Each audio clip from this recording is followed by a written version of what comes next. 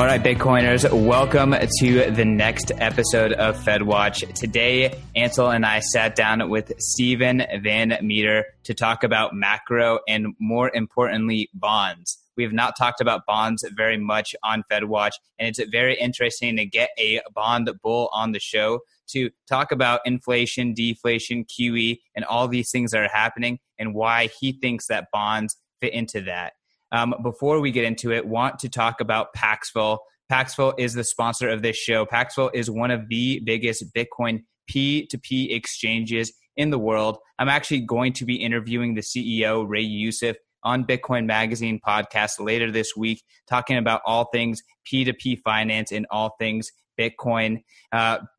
Paxful is really one of the most important Bitcoin companies out there. You may get your Bitcoin from Cash App or Coinbase or one of those other places in the United States, but people around the world don't have that kind of access and they don't necessarily have a bank account, and Paxful solves that problem from them. They can use Paxful to get Bitcoin and trade things that they have, gift cards, local currency, and Paxful does a really, really good job of making Bitcoin super accessible for those living in countries that just don't have good financial infrastructure. So if you want to be a part of the P2P economy, if you live in the United States or abroad, you can be a part of it using Paxful.com. You can be a liquidity provider. You can buy and sell gift cards. There's a lot of opportunity to make money in the P2P economy and help a lot of people get onto Bitcoin. So check out Paxful.com/podcast so that they know we sent you there. Get the Bitcoin dictionary, 180 terms of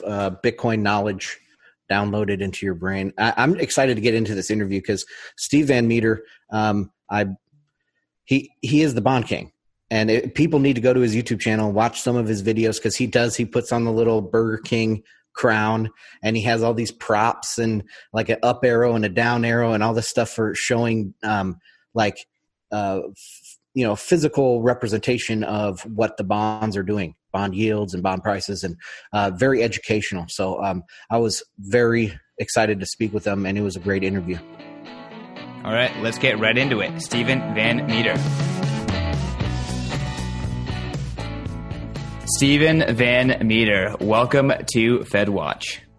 Well, thank you for having me today. Steven, you have a fantastic audience over on YouTube where you are really teaching people about what is happening on the macro side of things. They call you the Bond King, and you have a lot of interesting opinions around how bonds work in the grand scheme of things and where they fit in a larger portfolio. Why don't you tell us a little bit about yourself, your background, and your fantastic YouTube series and channel?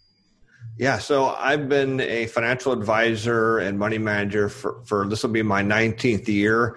And where the videos came from, like most money managers, you start writing a quarterly newsletter, and that quarterly newsletter turned into monthly, and the monthly started turning into weekly. And I thought, as you get to these deeper concepts, it's really hard to put them on paper where people will understand them. So in conjunction with my partner, my compliance officer, we figured out how to do, the videos, and they were held on a private video server for a long time. And I don't know, one day I said, hey, can I put these on YouTube?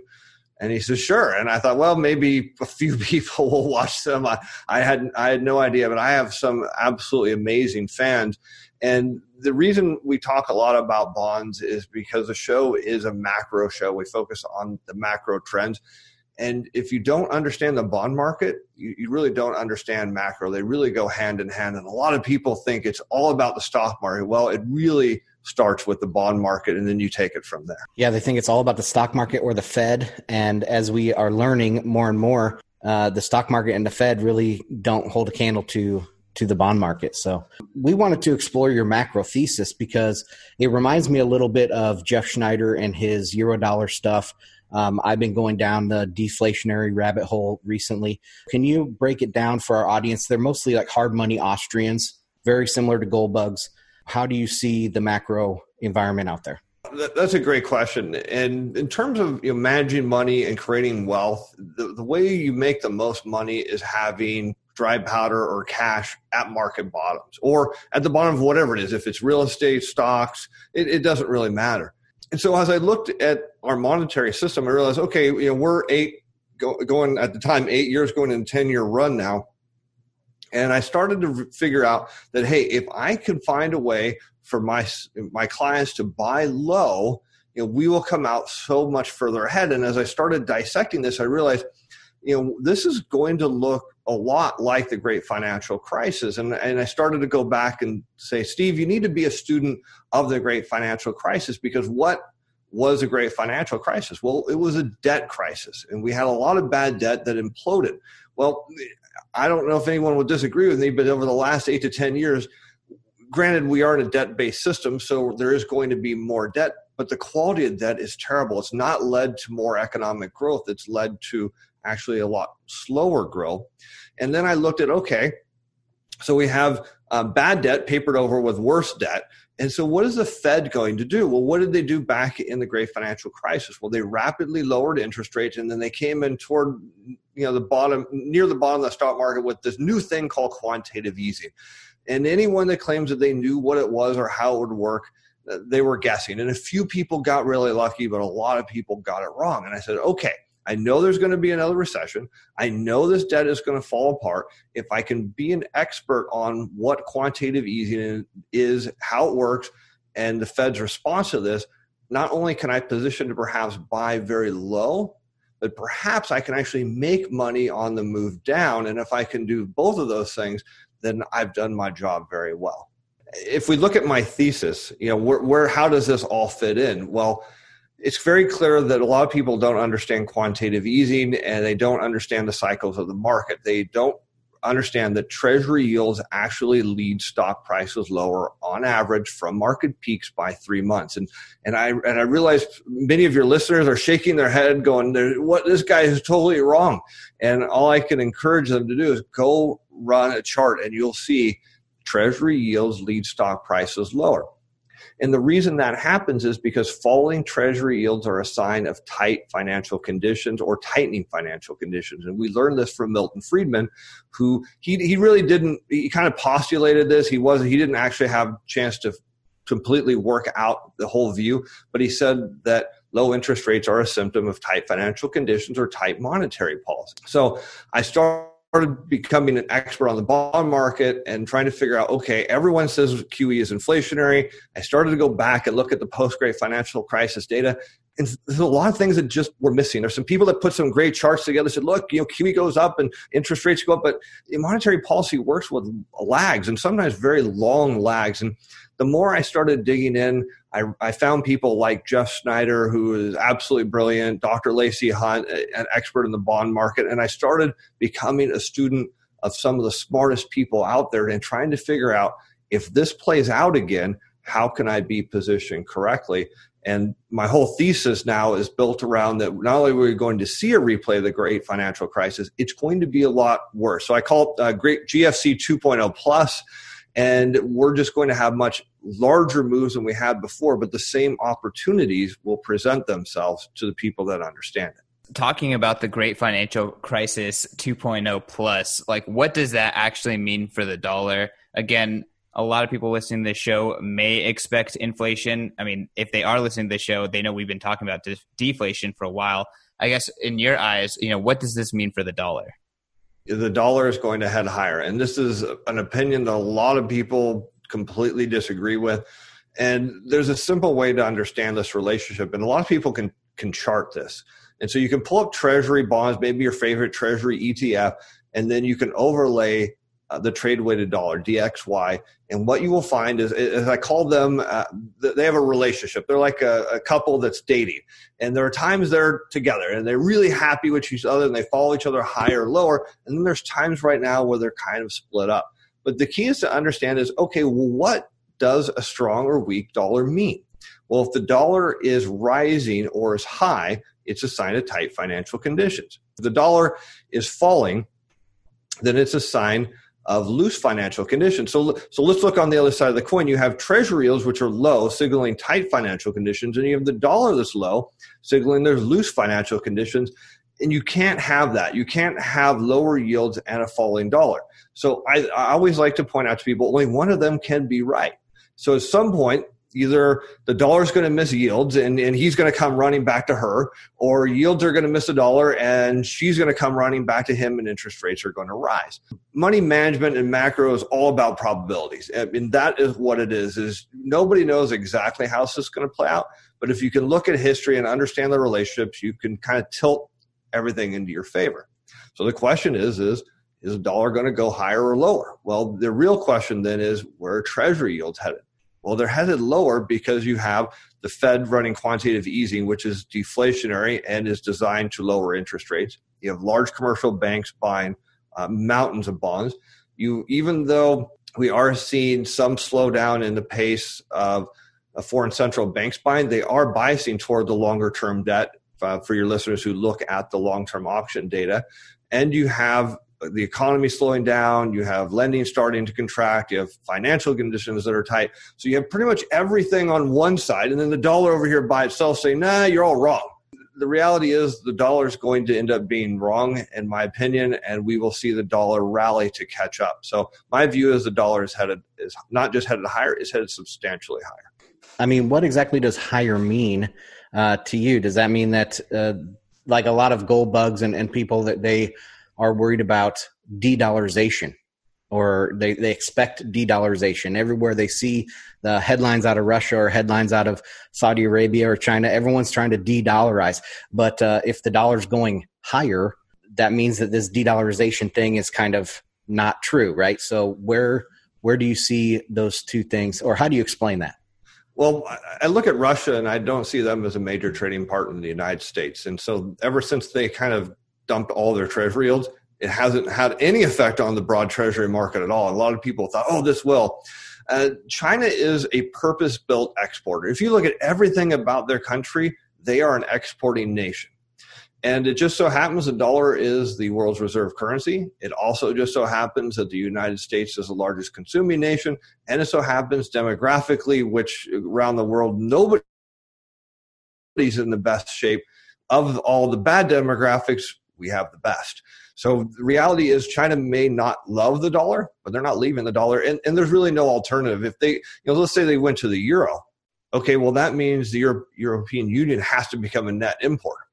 The reality is the United States is still the best. And there's a lot of other factors that would have to change. I mean, the dollar as a reserve currency just has so many things already in place that no other currency has. And then plus we also happen to have the best military to make sure it's going to stay that way. And a lot of people don't like to think about that. But when you start zooming out from a macro and really a global view, a lot of these things do come into play. So I don't fall into the dollar is going away camp at all. And there's another factor. There's about 10 plus trillion in foreign dollar denominated debt. I mean, it's going to have to get repaid. So let's just say the dollar is going to fade away in the years to come. It's not going away anytime soon. And as far as where I think the dollar is going, I think we'll see, if you look at the trade weighted dollar DXY, it's been in a trading pattern, for about 5 years. I think we see it move over 103. And that would match my view that bond prices are going higher and treasury yields are going lower. So I know you touched on this a little bit, but let's go back to talking about QE. You mentioned at the beginning that you set out to become an expert in QE. Can you kind of, from a high level perspective, explain what are the biggest misunderstandings people have about QE and what QE actually is doing? Yeah, the biggest misunderstanding of QE is the second part of the word, easing. Everyone thinks quantitative easing is money printing. And what's really important to understand is that quantitative easing tightens financial conditions before it eases them. And that is a concept so many people struggle with. And it was one that it took me a long time to accept the fact that, and once I did, it started to make sense that in order to ease conditions, the Fed actually has to tighten them. And he's like, well, what do you mean by that? Well, the Fed has to lower interest rates. Well, we've already established that low interest rates are a sign of tightening financial conditions. So, okay, well, that's weird. Why would the Fed do that? Why would the Fed tighten financial conditions in order to ease them? Why can't they just magically ease them? Well, because the Fed can't force people to borrow. So if you look at lending, and that's really one of the key aspects that is overlooked by so many people, is the lending data that comes out every Friday called the H.8. That almost nobody looks at it. And it should be one of the most important things people focus on, because in a debt-based economy, you need people to borrow. So the question that comes up is, are people more likely to borrow if interest rates rise or fall? Now, I'll argue that, yes, some people will be like, oh, rates are rising, I better go out and buy that home or car that I've been meaning to buy. Yes, that will happen. But there is a point that if interest rates on home mortgages were 7%, I can pretty much guarantee you only the people that had to get a mortgage would. So how do you get American consumers to borrow money, even though the price of goods would go up? It doesn't matter. We're all obsessed about paying the least amount of interest. So even though I would rather pay a lower price for something and more interest because I could pay it off quicker, the reality is most American consumers respond to lower interest rates. And so to get interest rates down, which is what QE is designed to do, you have to tighten financial conditions until they loosen. And what is that loosening effect? It's when people come out and borrow and new currency is created in our system. Can you explain a little bit more, like, how does the Fed tighten conditions? Because it doesn't seem as though they're actually doing that. Yeah, and that's because a lot of people don't understand the mechanics of what QE is. So it is actually a swap in reserves. And this is something, if your listeners haven't heard of Dr. Lacey Hunt, they should absolutely become a student of his research. Most people believe that when the Fed buys a bond off of a commercial bank, so they're either buying a U.S. Treasury security or a mortgage-backed security, that they're actually giving the banks money. And then there's some belief that the banks are actually taking that money and buying stocks, which is odd to me, but that's what everyone believes is happening, is the banks are actually getting money for this. And that is not true at all. So the banks hold in reserves U.S. Treasuries and mortgage-backed securities. Under quantitative easing, the Fed comes in and they actually swap them with a cash or overnight reserve. So the Fed takes that bond, we'll just say it's a Treasury, off the supply of the markets. So now it's not available. You can't buy it from the Fed. You can't short it from the Fed. It's removed from the market. And in exchange for that, the banks get a cash reserve. And what's critical about that cash reserve is it's held at a Federal Reserve member bank in the name of the bank they bought it is for. And the banks can't directly pull that money out. So I like to refer to it as a collateral account, because a collateral account is something that you have, but you don't have. You don't have access to. You can say it's yours, but you can't go get it. Or a great example of that is it's like a trust account or a uniform gift to minors. There's money there, but the stipulations say that you can't get it. And so the whole purpose of these reserve assets that are created by quantitative easing is they're designed for the banks to borrow or use them to lend against. The problem with them is the banks have to risk their capital because they can't access the actual money if something happened to the underlying asset. And then say, I, as a borrower, have to risk my collateral. And right now, the banks don't really want to do that. So the notion that there's any form of easing going on here is not true at all, because there's money is actually being removed from the economy. If you look at the cycle, the banks are giving up an asset they can actually sell. So they could take that bond in their reserves and sell it and raise cash. And instead, they're giving that up for something they can't touch. And then the Fed's coming in the next day and the next week and next month and buying more. Well, where is the bank going to get this endless supply of treasuries and mortgage-backed securities? Well, they have to go out on the market and buy more. But it's not like the Fed's giving them the money to do that. And so it actually is pulling liquidity out of the system in order to create liquidity. And that's what a lot of people don't understand. And when they realize that, hopefully they have that aha moment that I did. I'm right there with you. I think that the QE is taking the collateral out of the system because, a reserve at the Fed, you're saying, is less liquid than a treasury at the bank, because they can use that treasury in the funding markets to access capital when they need to. But if it's a reserve on their balance sheet at the Fed, they can't use that in the same way. So it creates illiquid conditions. That's very interesting. And there's also a stigma attached to reserves. Like if you're a bank and you needed a bailout or something, or now I guess a corporate that needed your bonds bought, there is a stigma attached to that. So all of this, in my mind, says, hey, credit is contracting, and economic growth is slowing or negative. It might even be negative. But how do we square that and say, like, okay, asset prices are going up, stocks are going up, but there's no inflation and the economy is actually shrinking? It's just a weird world we find ourselves in. It is, and the best way I can try to explain that to people is that money finds a home where it's the highest return. And right now, people believe the highest return for their money is in the equity market, oddly enough, at the top. I mean, baffles me that we haven't learned from the past two market peaks and in the real estate market. But I think the difference, and I personally struggle with this, is people actually believe that quantitative easing magically supports asset prices, so they're willing to take an excessive amount of risk with their money.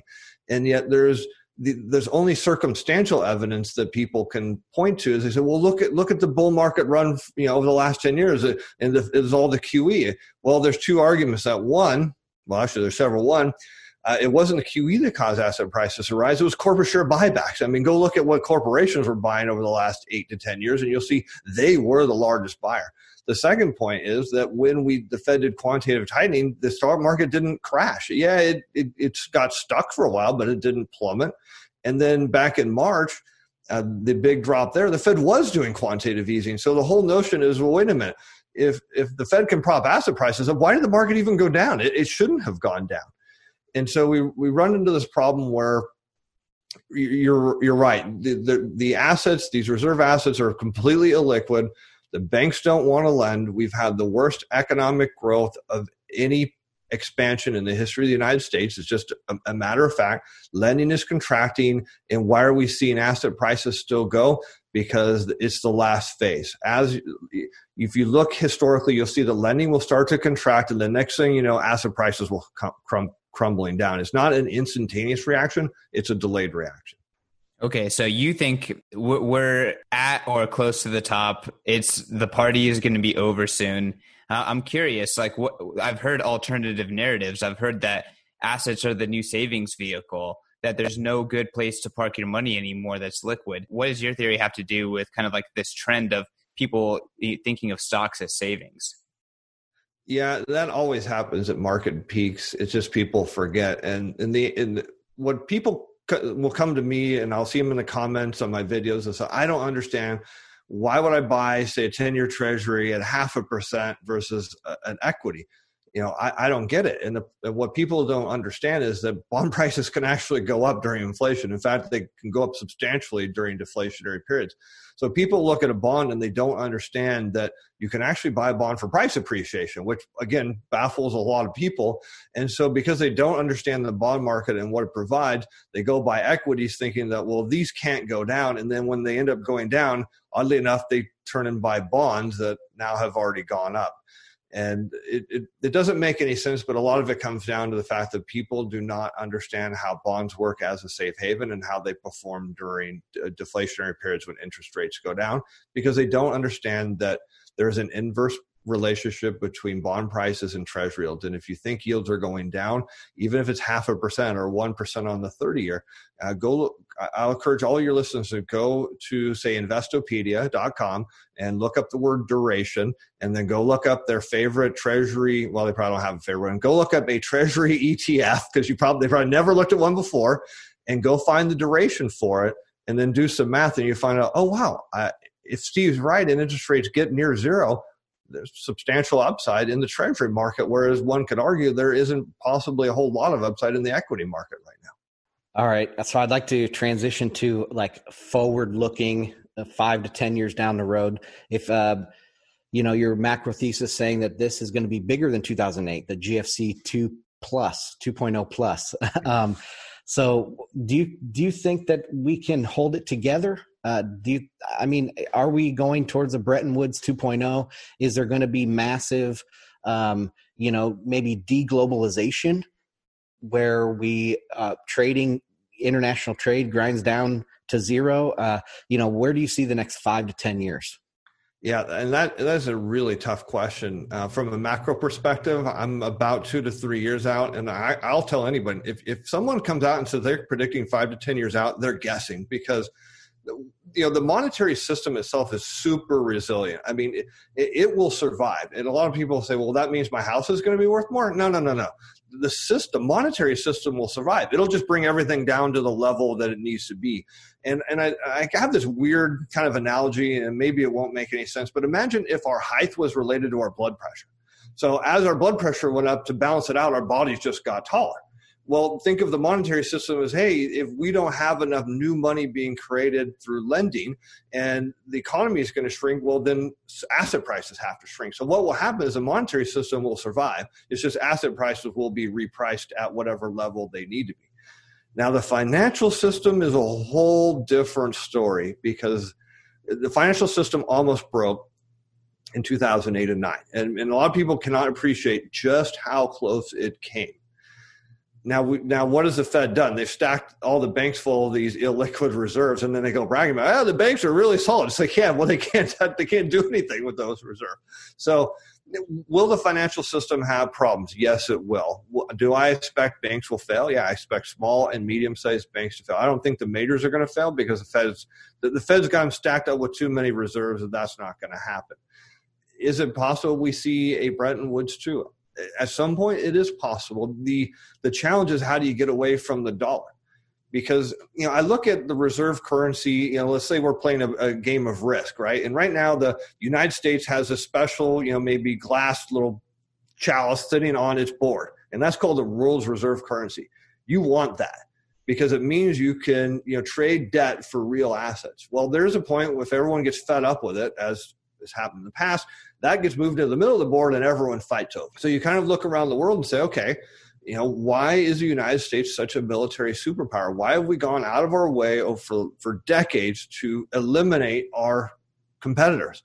Well, because we know the value of that and we're going to fight for it. I don't know if that gets moved to another country, because I'm not sure who can handle it, but maybe the terms of it, maybe the relationship changes. And one of the challenges we have is, as Jeff Snyder will point out, is you have the Fed setting monetary policy for the United States, but they don't realize they're setting it for the whole world.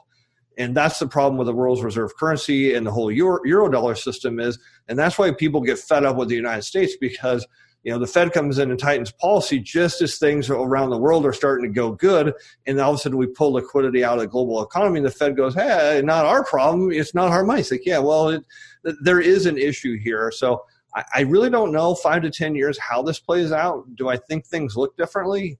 Yes. But if I'm going to come out here and tell you guys for sure that I have a strong opinion of how it can go, I would be literally throwing darts at the wall. Appreciate the honesty and the explanation. I found that to be very enlightening. Kind of talking about potentially at some point the chalice moving to the middle of the board. That's kind of a moment that Bitcoiners are counting on at some point, and they're hoping that Bitcoin can fill that role as digital gold, as a global neutral clearing layer for the internet. As a macro insider, what are your thoughts on Bitcoin? Have you even thought about it as a potential global monetary competitor? Yeah, that's a great question. So let's be full disclosure on Bitcoin and any cryptocurrency. I've never owned one, and I currently don't own one. And I've never owned it in a portfolio. So I can truly give you almost a very neutral view of what I think of it. So the first question that comes up, okay, could it be a currency? It could be a reserve currency. I mean, if you look at how it's designed in blockchain, you say, well, this is a really good fit. The question that I would pose to anyone who's hoping that, say, Bitcoin was going to take over that role is, do they really think central planners are going to enrich them, or are they just going to come out with their own version of it? My guess is central planners will just come out with their own version of it, because effectively now they're putting the global monetary system into an unknown group of people. And I don't mean to say that people that own Bitcoin are unknown. There's just a lot of people all over the world that own it, and they would become extremely rich. And that is not generally how we see central bankers like to handle these situations. Now, could they come out with their own version? Sure. And I could see that having a very good role there. As an investment class, I'm really not sure about it, because I am licensed and registered. It's not something I can buy on the open exchanges. Maybe you guys tell me, I don't even know if there's a Bitcoin ETF yet. yeah, there is. They're fighting for it. Right. There's some equities that are like pseudo Bitcoin ETFs, but that's about it. But it's not like buying, say, the euro or the yen or anything like that. So from an investment standpoint, I know a lot of people think that it's going to do very well when everything else goes bad. And so, okay, so let's just take a look at that. And again, I don't know. I haven't looked at a Bitcoin chart other than what I see on Twitter from time to time. But I have to look at it this way. One, we don't have enough history of it going through a financial crisis to know that for an answer. Number two, I would want to go and look at how it's compared to. So this is what I would do with any asset class. If someone came to say, well, what do you think is going to happen with this? I would go and look at its relationship. So if Bitcoin was trading, say, similar to treasury bonds, I would say, okay, well, then it clearly is a defensive asset class. If you said, well, it's trading like tech stocks, I'm like, well, I would be pretty concerned that perhaps it may not work the way everyone is hoping to work. In the end, nobody really knows, and it certainly is an absolute bet that maybe it is the answer, and it makes a small number of people rich, and I won't, unfortunately, be one of them. But the other side is it could have a major pullback and then become a huge buy at that point too. I mean, we don't really know, and that's why I think it's challenging just from an investment standpoint to not overcommit to anything, or even to say, hey, I have a large holding of Bitcoin, or it could be gold. And my answer is, well, let's pretend that you really disagree with everything I say, but you'll agree that there's a small probability that I'm right. Are you hedging your position somehow? Because what if I am right and you see a large portion of your net worth get evaporated? And that's not fun when you could have said, hey, I'll sell a little bit while it's high, take a defensive position with it. And if Steve's wrong and he's an idiot, well, okay, so I still made a bunch of money. And if he's right, well, then I can sell my hedge and buy more of these at a lower price with more money. So I guess talking about like taking a defensive position, you're obviously talking about bonds as a fantastic vehicle for that. Gold traditionally has served that purpose. In recent months, there has been a high correlation between gold and Bitcoin. I don't know the exact numbers on that correlation, but curious what your thoughts are on gold in general in the future and in this upcoming Great Recession. Yeah, I think we see it play out just like we did back in 2008, where real yields or inflation-adjusted yields actually rose. And there's an inverse relationship between gold and real yields. And so gold actually pulled back around 30% in the midst of a multi-year bull market. And if someone would have, say, hedged their gold with bonds, they could have made a very nice, double-digit return in bonds, taken that, sold that, and bought more gold, 30% off, and then rode it up for the next stage. I think went up for about 2 years after that as real yields went back down. And to me, that's just prudent. I mean, you're just hedging your risk. So if gold continues to go up or Bitcoin continues to go up, all right, well, you didn't make quite as much as you could have. But if it goes down, well, what's the best way to take care of that problem is buy more with more money. So in the short term, I am gold bearish, not a very popular view these days, but long term, I'm gold bull. And if Bitcoin is trading that way, then I would hold the same view that, perhaps I'm Bitcoin bearish, and hopefully maybe there'll be an ETF around so I can actually participate in that if it does trade higher like gold will, as I think gold will go higher as real yields go down. Steve, thank you so much for coming on the show and breaking down these complicated subjects and even kind of giving us some of your unpopular opinions. I hope that our audience will listen and not dislike you for what you might have to say about Bitcoin or gold. I really appreciate you coming on and really explaining these things. And I think that there's some excellent sound bites here of you breaking down, blood pressure going up and the height growing and, those kind of examples I think are really helpful. Well, thank you. I think it's important for people to understand. It's like, I don't dislike Bitcoin. I don't dislike gold. I just think when it comes to managing your own money, or in my case, managing other people's money, you have to just look at the probabilities and you have to assign the fact that, hey, you know what? There is a small chance I could be right. And that small chance that I'm right turns out to be things are really bad. Well, then you'll be really glad you took a hedge. And I think that's what we all have to look at, when it comes to our money. So I really do appreciate you guys having me on your show. And I hope your listeners do take to heart some of the things I said. And for them, if they're overweighted in gold and Bitcoin, I hope I'm wrong. But if I'm right, I hope they, maybe take a small consideration and put a little protection on their investment. Steve, where can people find you if they want to learn more? Yeah, I have a YouTube show that runs Mondays, Wednesdays, and Fridays, and we cover the macro data. and the lending data. And I think it would be a great resource for them to come and learn more about macro and bonds and share in my view and participate. And perhaps we can help ease their mind in terms of how to protect their investments going forward. Awesome. And for the listeners, you guys can find the show on Bitcoin Magazine. You can find me at CK_Snarks. You can find Ansel at Ansel Lindner, and the Bitcoin Dictionary is at bitcoindictionary.cc. Make sure to check that out for a comprehensive guide of all the Bitcoin terms. So, Steve, if you want to learn more about Bitcoin, that would be a great resource. It's over on Amazon if you want to check that out. Well, sounds like that's something I need to pick up soon. Awesome. All right. Thank you, everyone, for listening.